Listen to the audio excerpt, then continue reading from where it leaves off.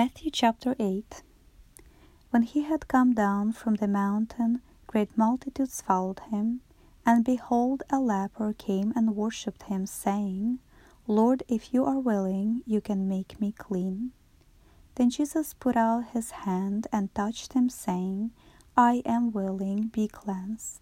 Immediately his leprosy was cleansed.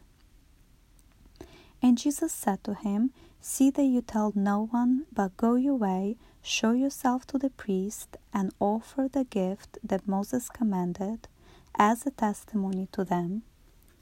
Now, when Jesus had entered Capernaum, a centurion came to him, pleading with him, saying, Lord, my servant is lying at home paralyzed, dreadfully tormented. And Jesus said to him, I will come and heal him. The centurion answered and said, Lord, I am not worthy that you should come under my roof, but only speak a word, and my servant will be healed.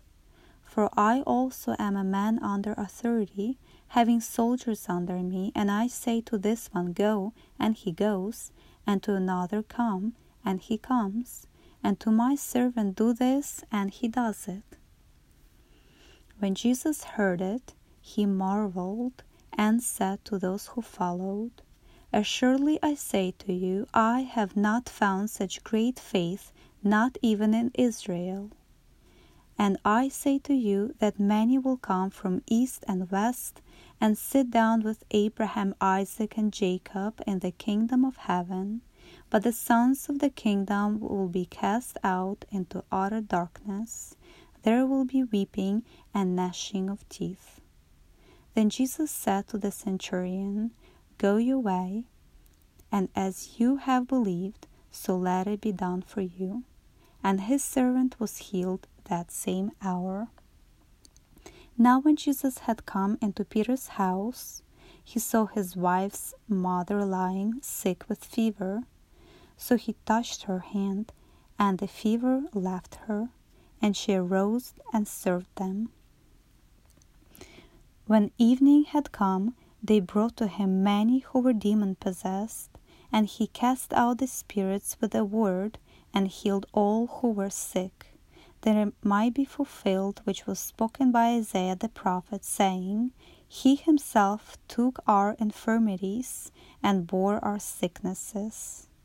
And when Jesus saw great multitudes about him, he gave a command to depart to the other side.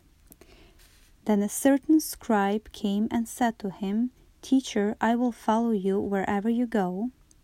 And Jesus said to him, Foxes have holes, and birds of the air have nests, but the Son of Man has nowhere to lay his head. Then another of his disciples said to him, Lord, let me first go and bury my father. But Jesus said to him, Follow me, and let the dead bury their own dead. Now when he got into a boat, his disciples followed him, and suddenly a great tempest arose on the sea, so that the boat was covered with the waves. But he was asleep. Then his disciples came to him and awoke him, saying, Lord, save us, we are perishing. But he said to them, Why are you fearful, O you of little faith? Then he arose and rebuked the winds and the sea, and there was a great calm. So the men marveled, saying, Who can this be, that even the winds and the sea obey him? When he had come to the other side, to the country of the Gergeses, there met him 2 demon-possessed men, coming out of the tombs, exceedingly fierce, so that no one could pass that way. And suddenly they cried out, saying, What have we to do with you, Jesus, you Son of God? Have you come here to torment us before the time? Now a good way off from them there was a herd of many swine feeding. So the demons begged him, saying, If you cast us out, permit us to go away into the herd of swine. And he said to them, Go. So when they had come out, they went into the herd of swine. And suddenly the whole herd of swine ran violently down the steep place into the sea, and perished in the water. Then those who kept them fled, and they went away into the city and told everything, including what had happened to the demon-possessed man. And behold, the whole city came out to meet Jesus, and when they saw him, they begged him to depart from their region.